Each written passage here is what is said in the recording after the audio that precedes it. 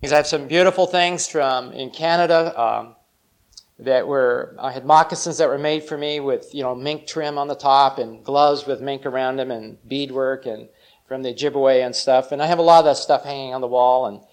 But everything I have there was never used in worship. Before I get into that, because these questions have been asked, so I thought I'd just take this time maybe to answer some of these questions. But this morning, my biological clock is still in Iowa, and so I woke up at 4:30 or 4:45 and decided that it was light out, and I would take a walk. So I took a walk, and when I got down here, there was this most awful noise. Anybody staying down here hear this awesome, horrible, mournful sounds that were echoing across the lake? It was very frightening. And so I walked up there to see what it was, and what happened was it was one of the missionaries looking at a support check.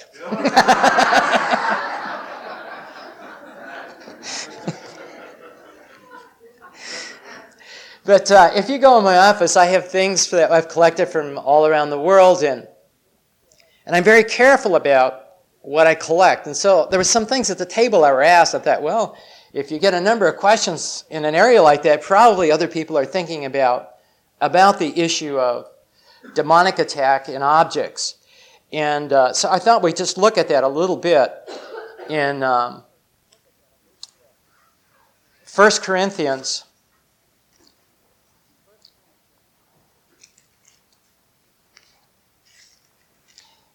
I believe it's 1 Corinthians. I'll find it when I look. I can tell you what page it's on if you turn to the right page. It's 1 Corinthians chapter 8.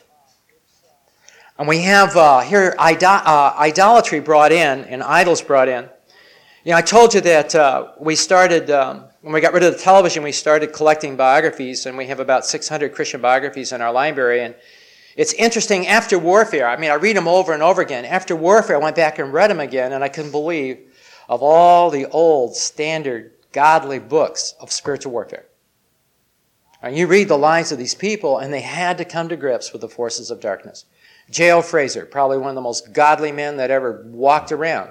You read his life, Behind the Ranges, written by the Hudson Taylor's children. You read about his ready to give up in the Lisu village with a demonic oppression that was wiping him out. They were tearing down their shelves. They were getting rid of their demon shelves. And he was getting more depressed and more depressed and more depressed and was ready to quit until he got the Overcomer magazine, which I get from England, of Jesse Penn Lewis, and he read in there where Satan was defeated and to resist him. And you read how he's out there on the hillside just despairing of life and begin to resist the enemy, and all that oppression left. And you just read the lives of these people, and I'm going, how did I miss it before?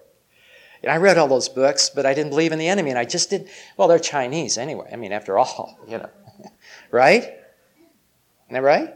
After all, we're Americans.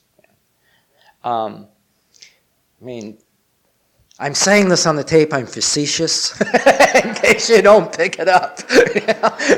So I was like, this guy's anti-Chinese. In 1 Corinthians chapter 8, he says, now as touching things offered to idols, we know that we have all knowledge. Knowledge puffeth up, but charity emphasizes. If any man thinketh he knows anything, he knoweth nothing, yet as he ought to know. If any man love God, the same is known of him. As concerning eating those things which are offered to idol, we know the idol is nothing in the world, and there's no other God but God. And then he goes on and he says, the idols can't see, they can't hear, they can't talk. An idol is nothing. It's just nothing. It's just a piece of wood or clay or whatever it is. I don't know. Are your people into eagle feathers? Real strongly, eagle feathers. Medicine men must have eagle feathers so they can't operate and do their stuff. Okay. Anyway, so we know that the idols are nothing. That's what he says there. So then, objects associated with idols, or was an idol, that should be no problem. But chapter 10, he picks up the idols again, and he gives us some insight here that we've seen Because we get so many, as I said, we get so many phone calls, and they're on various different issues. Some are the great struggles with adopted children that families are having with adopted children, and we'll pick that up later on in the week. Why is it that so often adopted children, there's a greater struggle than with your natural children? Or some adopted kids work and other adopted kids don't work, and that kind of thing, and the enemy involvement there, and what's the scriptural basis for it. But in 1 Corinthians 10, he says, what shall I say then? 10:10, or 10:19. What shall I say then? Is the idol anything? Or that which is offered in sacrifice to the idol of anything? But I say unto you, and here it is, that which the Gentiles sacrifice, they sacrifice to demons, and not to God. And I would not that ye should have koinonia fellowship with demons. It's interesting, isn't it? He's telling Christians don't have the koinonia fellowship in the Greek that's reserved between Christ and the church to have it with demons. So he's not writing about something that can't happen. Would he? Would Paul warn us about something that's not possible? He says you can't drink of the cup of the Lord and the cup of the devil. You cannot partake of the Lord's table and the devil's table.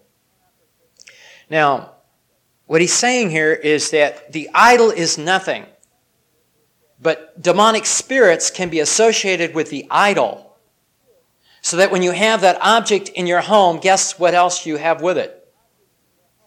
The thing that's associated with it, the thing that gave it actually the power, if there happens to be a thing attached to it. So that's one thing that we do, that when something is going on like that, when people, and some of you have talked about seeing things in your home. You already came to me. You've seen things in your home. So I'm not talking to people that are not struggling here or have not dealt with it here, have seen spirits in your home out where you're living. You know they're there. In fact, I think it's 2 or 3 people have told me they've had spirits in there. They know they're there. So the question is, why are they there? That's the question. It's not that they're there, but why are they there in a way that you know they're there, and it's an uncomfortable thing. It's rather uncomfortable. When I was in the Apache reservation, I had to go through more houses and get rid of spirits out of rooms. And they said, well, you told us how to do it, but you know how to do it. You do it for us. You do it for us. And it was interesting. No one will go in the room. They all know there's spirits in that room. No one will sleep there, and they have relatives. I don't know if your people have it, but on the Apache reservation at nighttime, you step over people like cordwood. The living room, on the couches, on the floor. The houses are full of all their relatives that are passing through or whatever, but that room's empty. They'd rather sleep on the floor and sleep in a bed in that room.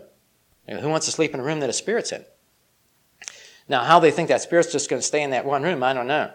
But they won't go in there.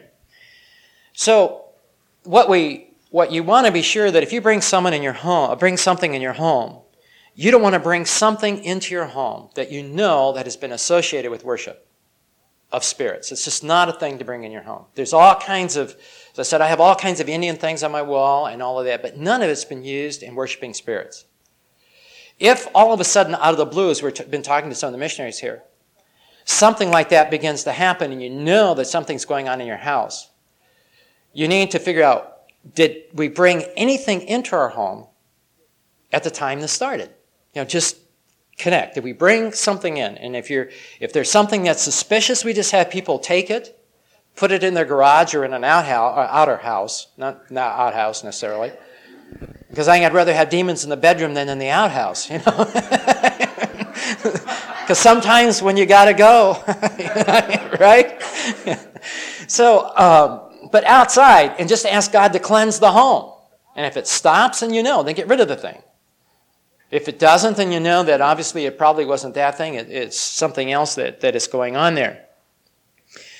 So, people get carried away with cleansing their home. It really bothers me. I see them, pulling up the carpeting because it was woven in China. Just all this stuff. It's just unbelievable. Their suit was in Taiwan, their clothes are gone, and it just all of this. I'm going, wait a minute, let's don't get carried overboard. But if there's something going on, ask your question, why are we having this kind of a struggle in our house? Because it's not the kind of struggle. God doesn't want us to live in fear in our homes. Our kids to be terrorized in their bedrooms. We have kids that are terrorized. Things come out of the closet and the kids see them and all this kind of stuff. This is not something that has to take place. It's not a way that we're to live. We're not to live in fear of the enemy. He's been defeated. And if he's being activated in my home, I need to figure out why.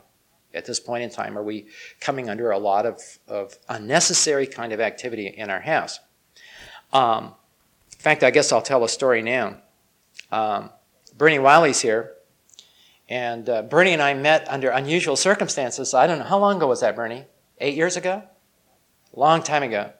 Well, Bernie was in a meeting where I was speaking, and I was sharing how they were interviewing a demon on CBS.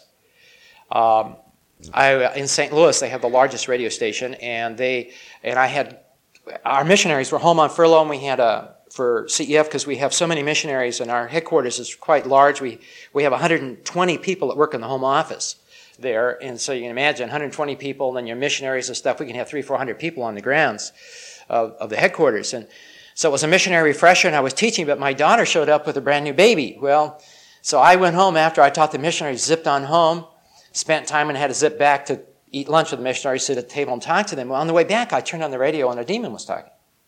And I heard demons talk out of people so much, I go, that's a demon. I can't believe this is CBS St. Louis. And I knew it was a demon. And they were doing an interview show. Well, they were interviewing a New Age channeler that let the spirit come up, and they were interviewing the spirit and the channeler on CBS. And at the end, this demon gave an invitation. And the invitation was, are you lonely? There are many of us out here. This is a demon supposedly a spirit of a doctor that died 100 years ago. And if you're lonely and you're in the St. Louis area and you would like to have a friend, just right now, ask one of us to come to your home. We won't leave you. It was a better invitation than Billy Graham. And I was thinking, how many elderly people are listening to this that are lonely, that this spirit is instructing them how they can have one of these in their home to be with them. It's made me sick. Well, anyway, I shared that story. And when I did, we were in a building with no walls. It was in Alaska.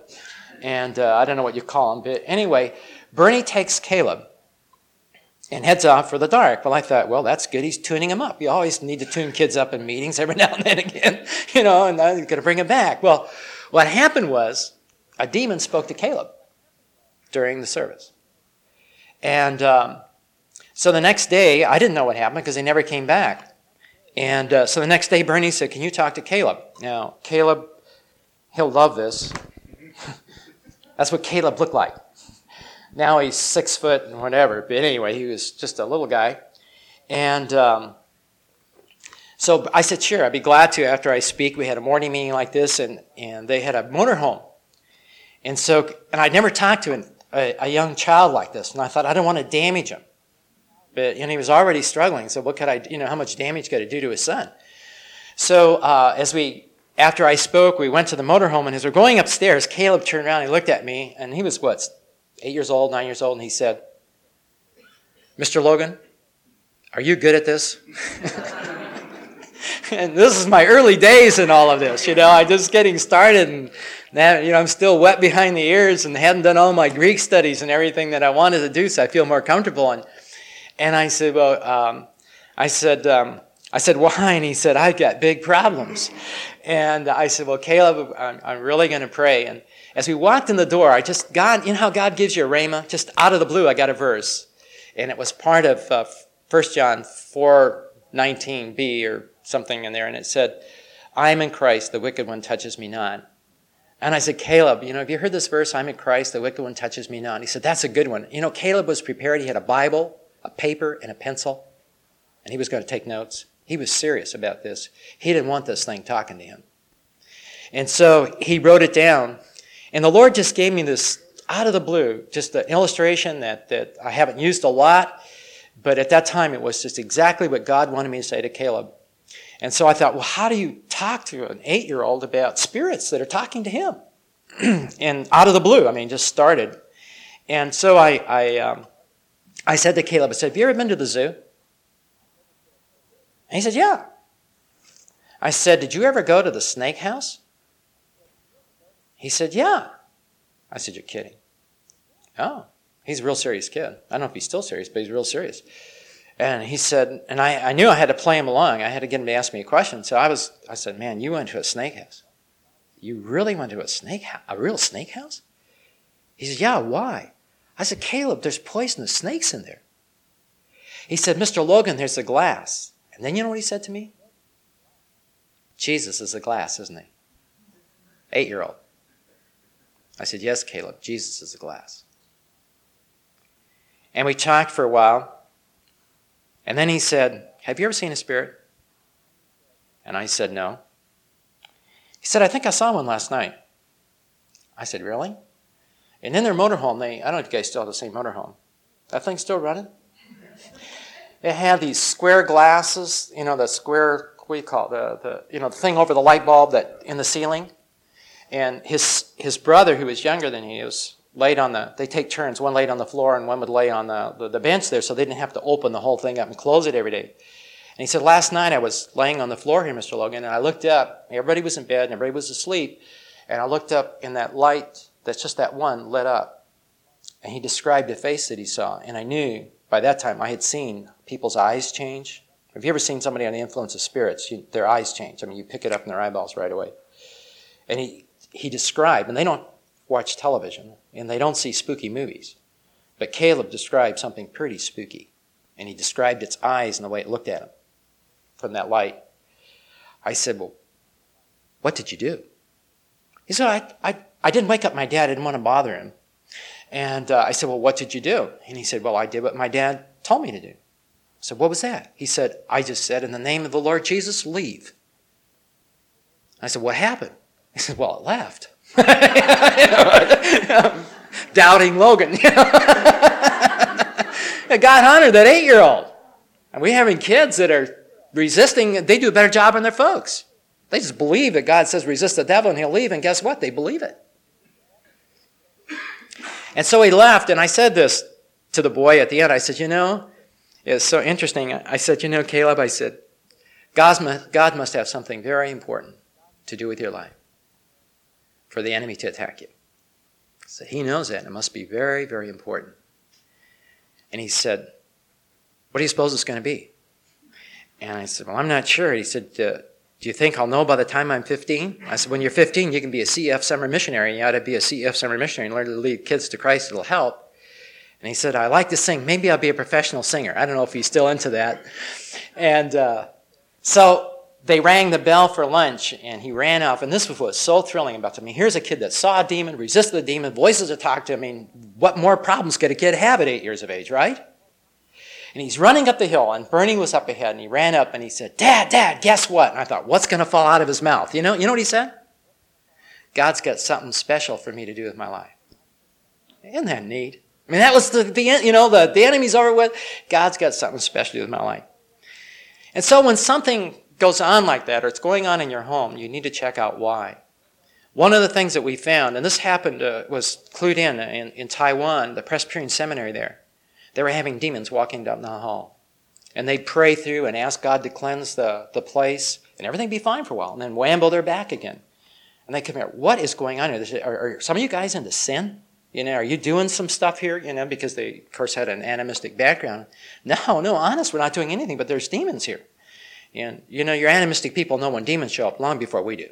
They know when they're there and when they're up and down the halls or whatever.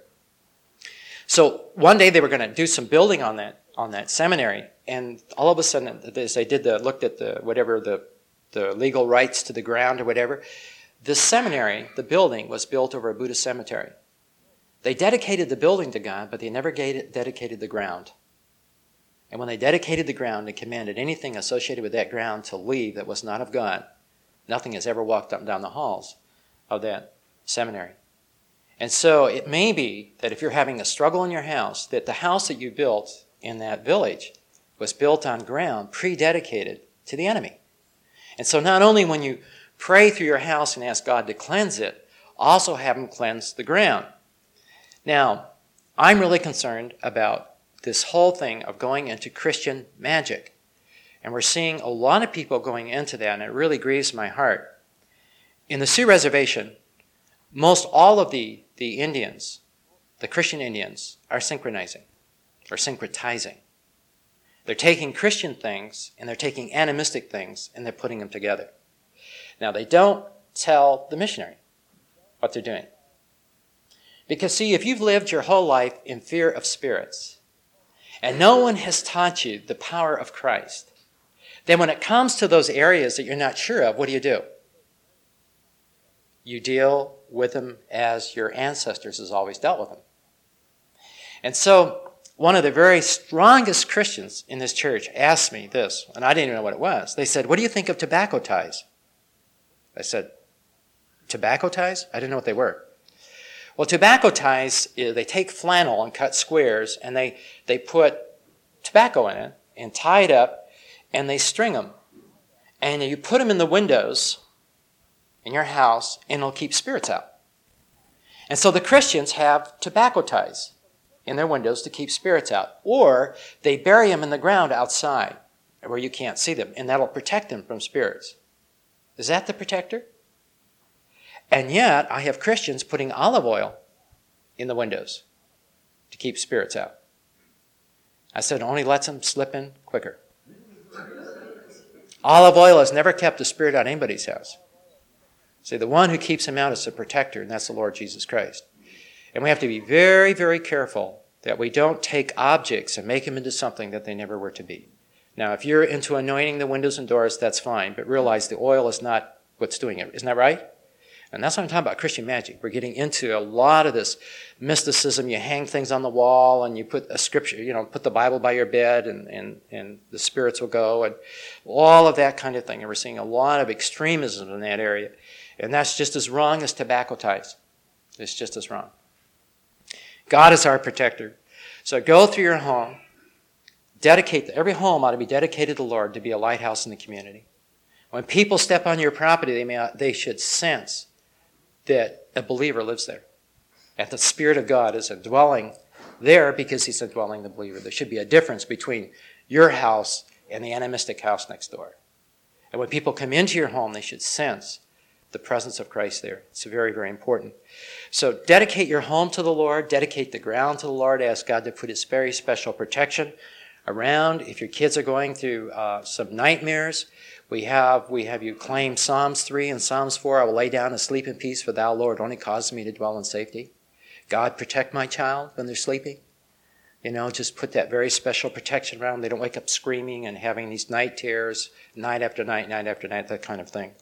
So that's some things that you can do. But if something keeps going on, check through your house. Is there an object there?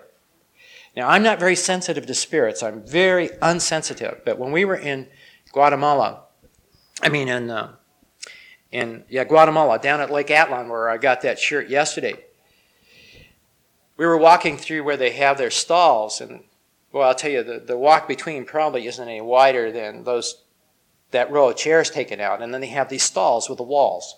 Have you ever been in South America? And they sell all their stuff. One will have all leather stuff, and one will have weavings and blankets and just everything under the sun for sale. And they're long, could be a block long that you walk. Well, as I was walking down, we came to a section, and I got a bad feeling. I said, I don't get them that often, but boy, I'll tell you, I got a real creepy feeling. And I couldn't figure out why the creepy feeling. Because the wall that had the clue, I couldn't see. It was on the other side of it. And I was coming this way.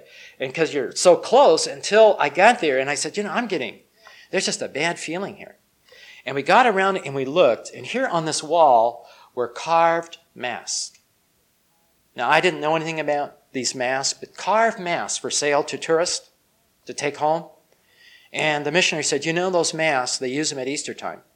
When you have animistic and Catholicism put together, you get some real heavy-duty stuff in South America because you get all this religion with spirits. And the guys put those masks on. They carve them, and they're not real smooth carvings. And when they put the mask on, they dance. But when they put the mask on, the men become demon-possessed. And they take on the actual, they said, if you saw it, it's the creepiest thing. If a guy has a mask of a dog, you would think you were looking at a dog, the way this guy's acting in the parades and stuff. And they take on somehow a demon's associated. Do you want to take one of those things home with you? As a tourist thing? Something that is associated with some of the most evil, vile, demonic activities there. And it just was so oppressive. And I didn't even see it. I didn't see them. And then they told me, so it's no wonder at these feelings, these masks were associated. So that's the kind of thing you want to help people with is, are there things in their home associated with worship? Okay. Oh, we can't be through. Are we through? Am I through now? Or do I get to 10:30? What time am I through? Some guy said, you were through before you started. I want you to go to Ephesians chapter 1. The question in dealing with enemy activity, if you can keep this question in your mind, the question is not what, the question is why. Isn't it? It's not what's happening. That's not as significant as why is this going on. It hasn't got a right to go on. It should not go on. I belong to Christ. He's my protector. And if this is going on, I need to figure out why it's going on and then stop it. And you take care of it, and then what's going on stops. And we have all kinds of testimonies of people of what happened when they removed objects and did this kind of thing. I mean, I could tell you stories. The story of his son is, and I guess I should tell him, that Caleb has not had a demonic struggle for 8 years. Once he resisted the enemy, and the enemy knew there was no point fooling with that kid, he's left him alone, basically. He's never had voices, never sees anything. 8 years, he's not had that experience. And so it isn't always a terrible thing to have to come to grips with the enemy, resist him, and then walk in new victory. Ephesians chapter 1, we want to look at this because this is really our stand in victory. And that's what we want to talk about today, standing in victory. When we say Ephesus, to me, I knew it was a city somewhere, someplace, probably under a lot of rubble and dirt. I didn't know anything about it. And we really need to understand the city because when you said Ephesus in Bible days, it's like saying Rome to a Catholic. And when you say Rome to a Catholic, what do they think of? That's our headquarters. That's our Pope. That's the head of our religion. In Bible days, when you said Ephesus, that was the headquarters of the religion of Artemis. And everybody in Asia Minor was involved in it. The people of Colossae adopted that religion. They were into that religion. Wouldn't it be wonderful if we could win people to Christ that had no religion? There just isn't. And Paul's really concerned because he knew what they taught. He knew what they believed. And he was concerned for these people. Because they had two major, a lot of belief system. And you want to wrestle through a book, but it's wonderful. It's Ephesians, Power and Magic by Clinton Arnold. It's his doctorate thesis that he wrote at the University of Edinburgh. It's the best commentary dealing with the demonic issues of Ephesians. And he did not believe in demonic issues when he started writing the book. And when he got through, he went back to Talbot Seminary where he teaches, and he came up to Neil Anderson and he said, "Do you know that spirits are real?" Neil said, "Yeah, I do." And he said, "Neil, they really are." And how did he come to the conclusion? Because people were falling down and having seizures in front of him? No, because he did a Greek exegesis of Ephesians. That's how he knew they were real. That's how Clinton had to come around to it. Not from experience, but from the Word of God. So, in Ephesians, there were two major things that they struggle with. One is, what you know as you think of, because most of us don't, unless you studied about Ephesians and Ephesus, you didn't realize.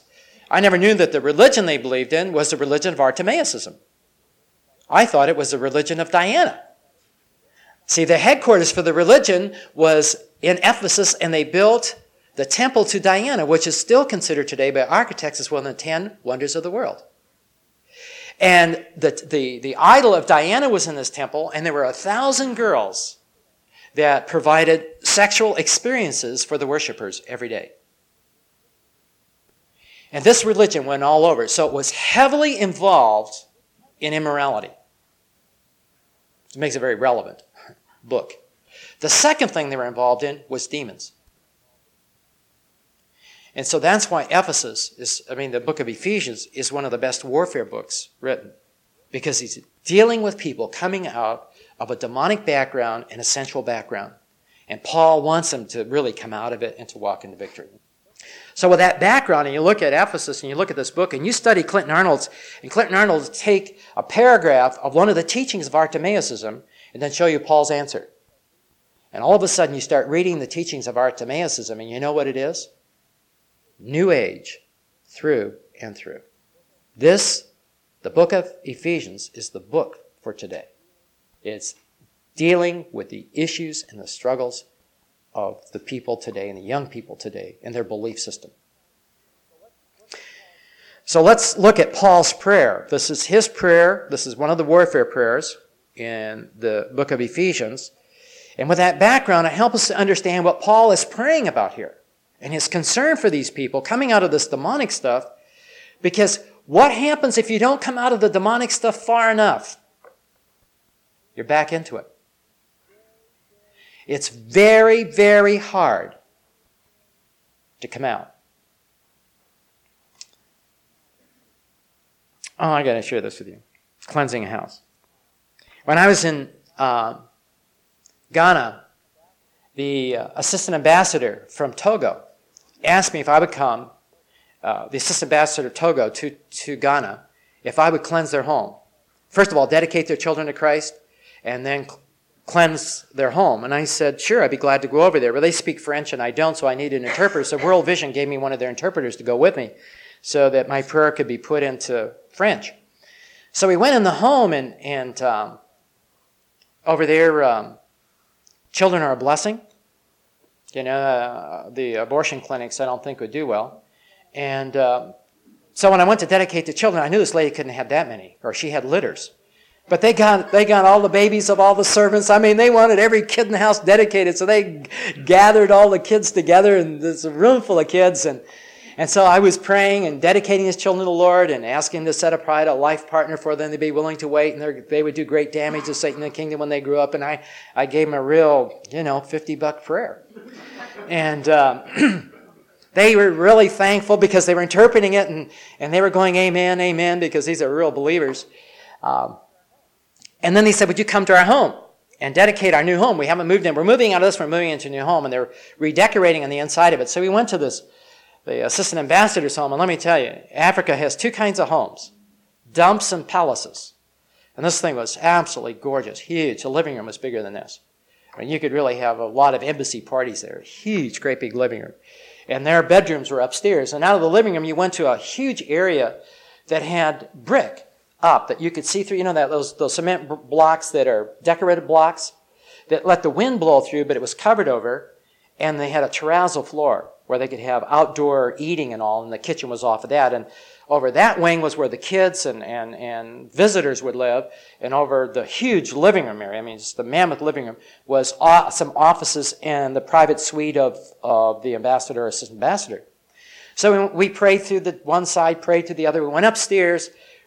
Couldn't get into where their bedroom would be, but put my hand on the door and just prayed that God would cleanse this whole thing and that people would sense the Spirit of Christ there. And then when we went across the little balcony and we're going into where all the children's bedroom and all the servants would live and all that stuff, which is huge, we couldn't get in there either. So I put my hand on the door and I prayed.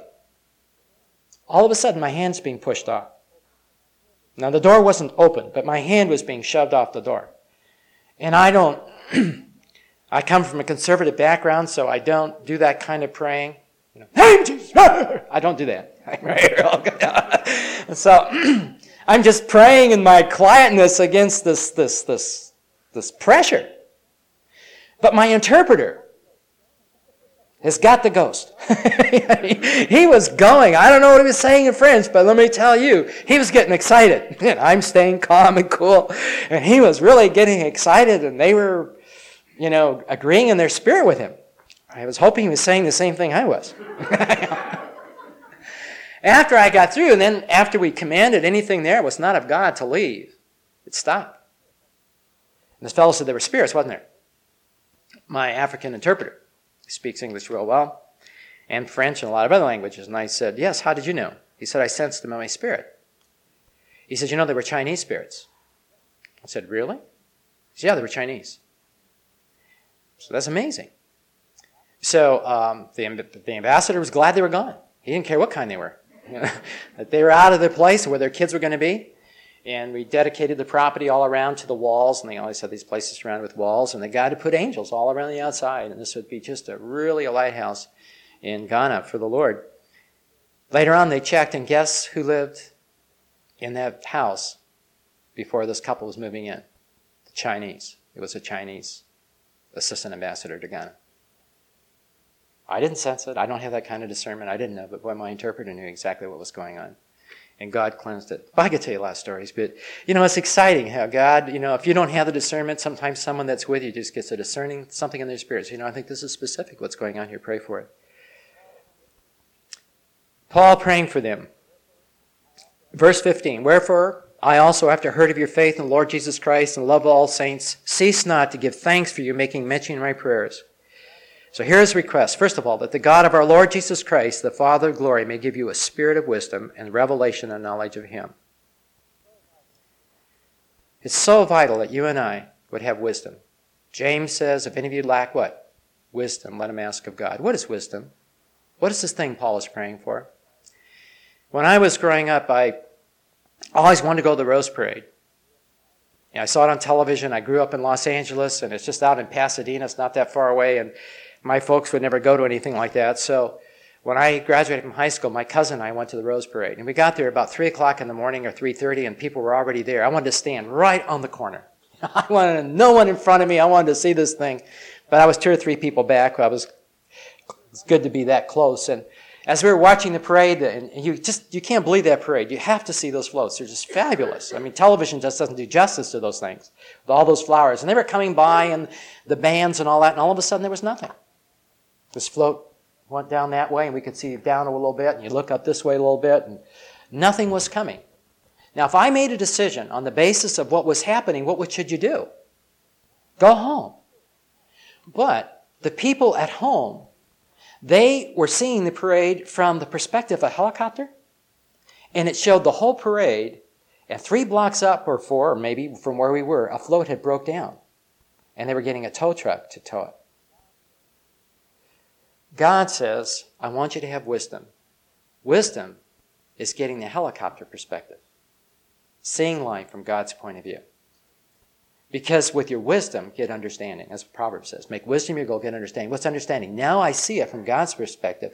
Now I know how to respond to what's going on. Otherwise, I can respond as a natural man. And there's a way that seems what? Right unto men, but it's the ways of death. And we need God's wisdom. And he's praying here. If they're going to come out of this demonic sensual religion, what are they going to need? Wisdom. They're going to have to see this thing.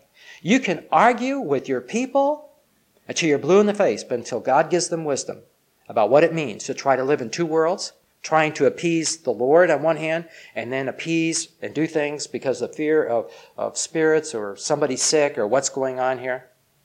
And it's so hard to get out. When I was in Africa, I spoke in a large church in Nigeria. 1,500 people were in the church, and people were standing outside. And because I believed in water spirits, and I just dealt with the secret police, the son of the secret police of Ghana was free, going to Bible school. This guy was just horribly attacked by demonic spirits, and we set him free, and his dad was into water spirits. If you know anything about Africa, the Africans are afraid of water spirits, the most powerful spirits that you deal with. And so when I mentioned water spirits, they're going, wait a minute, this guy knows something. I shared it right away. Well, I'll tell you, the Africans were with me in that whole service. They wanted everything I had to say about spirits. Afterwards, I was counseling. They said 200 to 300 people standing in a line for me to counsel after the service. And so I'm sitting with the pastor and all the elders, and we're in there for about 3 hours, and finally they said they had to go. But I just want you to realize how ingrained this is. I mean, I know you know it, but maybe you don't know it. In walks a fellow. He and his wife sit down, very well dressed. He went to Harvard or Princeton. He's an African, has a doctorate's degree, is a vice president of an oil company. His wife is getting a special master's degree in nursing, specialized nursing in England. Now we're talking about a very well-educated African couple that know the Lord Jesus Christ, that go to a Sudan Interior Mission church. She has no children. And in Africa, that is the worst thing that can happen. Absolutely worse. His family's putting pressure on you. You were a Muslim, you became a Christian. Divorce her and get another wife. If you're a Muslim, you could have kept her and got another one. See how wrong you were to leave. Because this is the most horrible thing for a man not to have any children. And so they've been wrestling with what to do. And this man asked me this question, as sincere as anything. And here we have this educated man in America and a believer.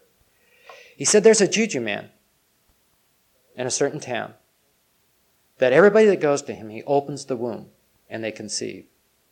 Should I go? And your people are doing the very same thing. Will they speak out against an animal? Will they? Derogatory about a bear? Why not? Are they living under?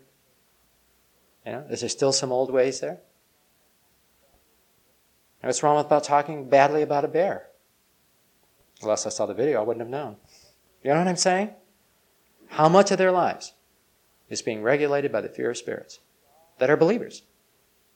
God hath not given us the spirit that causes fear. That is not of God. They've got to be set free. Jesus came that we might be what? Free, and free indeed of all of that. And I know it's hard. I didn't grow up in an animistic home. I wasn't raised to be careful about spirits and offending them and all of that. But people all over the world are coming clean of that. And they can. The Indians can too. And they seem to be the hardest. I mean, American Indians. So I don't know what I'm here, but down there. It's the hardest thing in the world to break them from all of these things with spirits. Now, so Paul is praying that they would have wisdom and knowledge, and that the eyes of their understanding would be enlightened. And that's the ministry of the Holy Spirit, to enlighten the eyes, that we can see spiritual truths. You know, until truth is internalized, it just has no effect on someone.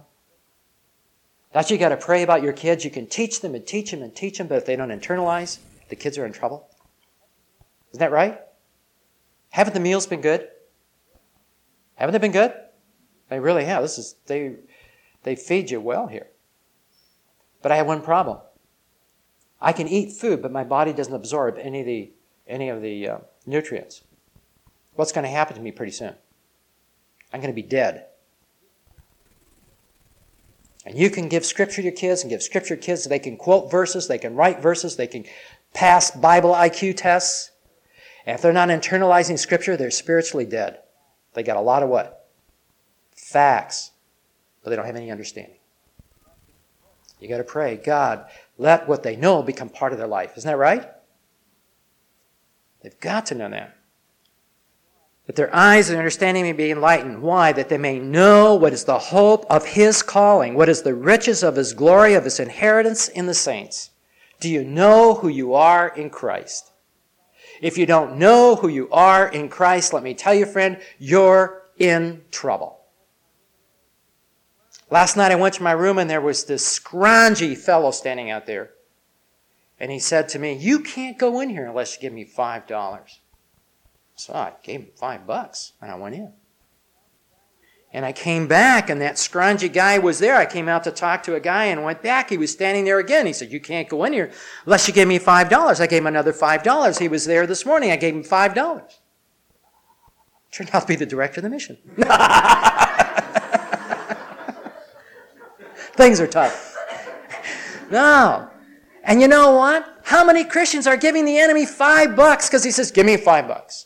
You know what we need to say? Get out of here. I'm going to call the authorities. You don't have a right to be here. Get out of here.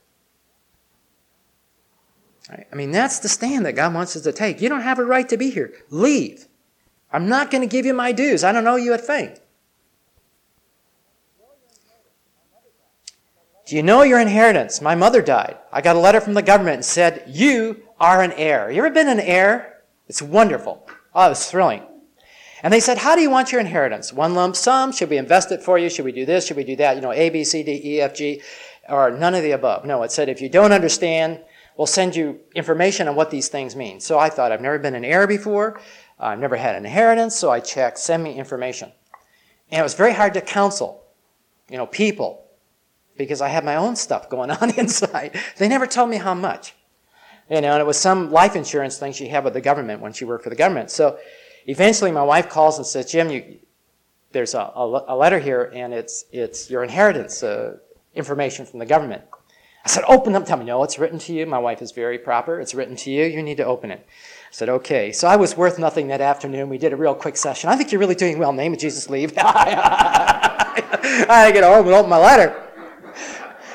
And the government, they had the nerve, when I opened it up, they didn't send me information. They sent my inheritance, $98.58. But it was exciting to be an heir. And see, Satan is robbing you and lots of us from our inheritance, isn't he? He's robbing us from our inheritance. Why? He likes to blind the mind to truth. That's what he does. Isn't that what he does? Isn't what Scripture say he does? He blinds the mind to truth. Here, I don't know who I am. And I'm trying to accomplish what God has done. I want you to write down, those of you who are taking notes, I want you to write these 4 words down. The 4 words are, Authority, accountability, affirmation, and acceptance. We don't use this every time in counseling, but I use it at times if I pick this up in the person. Authority, accountability, affirmation, and acceptance. And often I do this as an opening. And I ask the person, I say, as you look at that list, how does God come to you? Top down or bottom up? Do you see God basically as an authority figure that way? The majority of the people that I counsel are conservative Christians and of my brand. And they're the vanilla kind. And most every one of them, how do you suppose they see God? Top down. And those people are performance-oriented. They're trying to earn God's acceptance and approval in love. And they never feel it.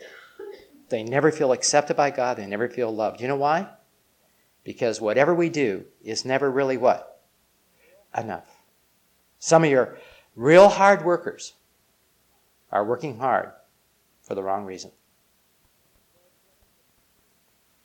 And it was so thrilling for me to see that if that was true, the way I saw God, I was better off lost than I am as a Christian. That's a pretty strong statement, isn't it? Why am I lost? Because God loves sinners. And isn't that what the Bible says? If you ever read John 3:16? For God so loved the what? The world. Ephesians here tells us that God loved us when we were what? Dead in sins. And now that I'm His child, I have to work like crazy to earn it. Does that make sense? Does it make sense?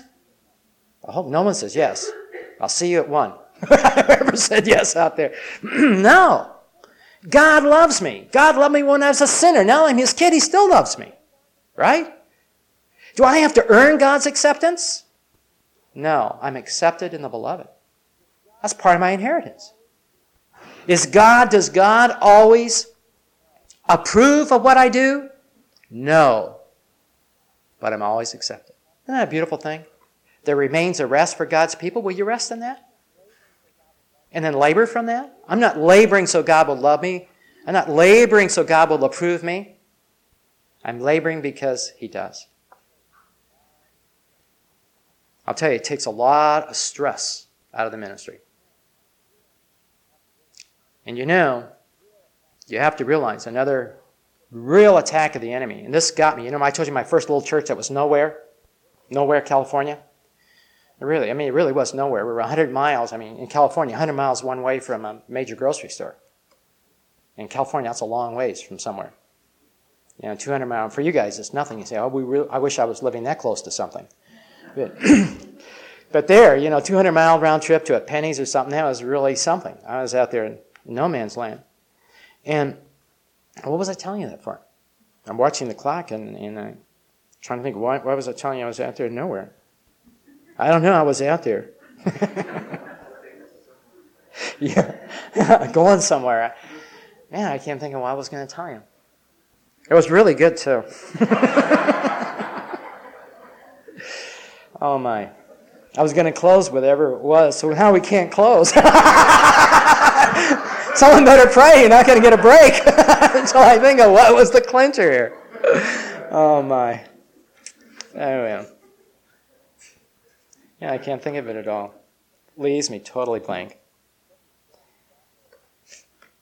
I think we should probably stop there in our inheritance in Christ and to know what that is and to stand in that and not let Satan rob me of that, just knowing my identity. What we do is we recommend our counselees buy a book. I give 2 books free.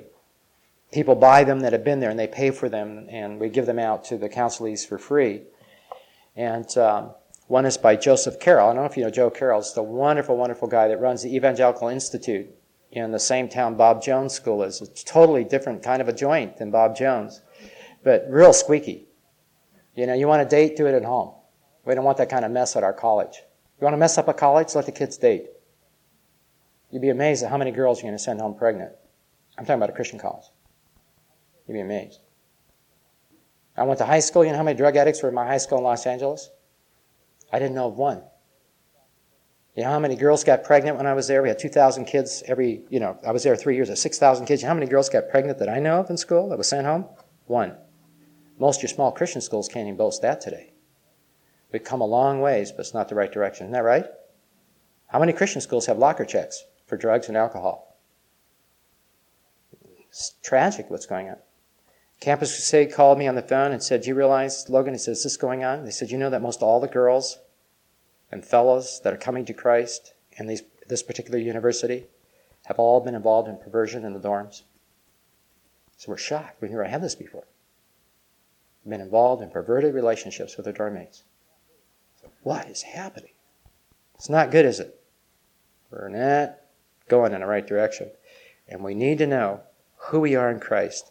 And I have our people buy this book, and I have them read a chapter a day. It keeps the devil away. There's 31 chapters, at least to get the devil away for 5 days. And I said, I want you to read a chapter a day. And I want you to talk about how your life should be different, because this is true.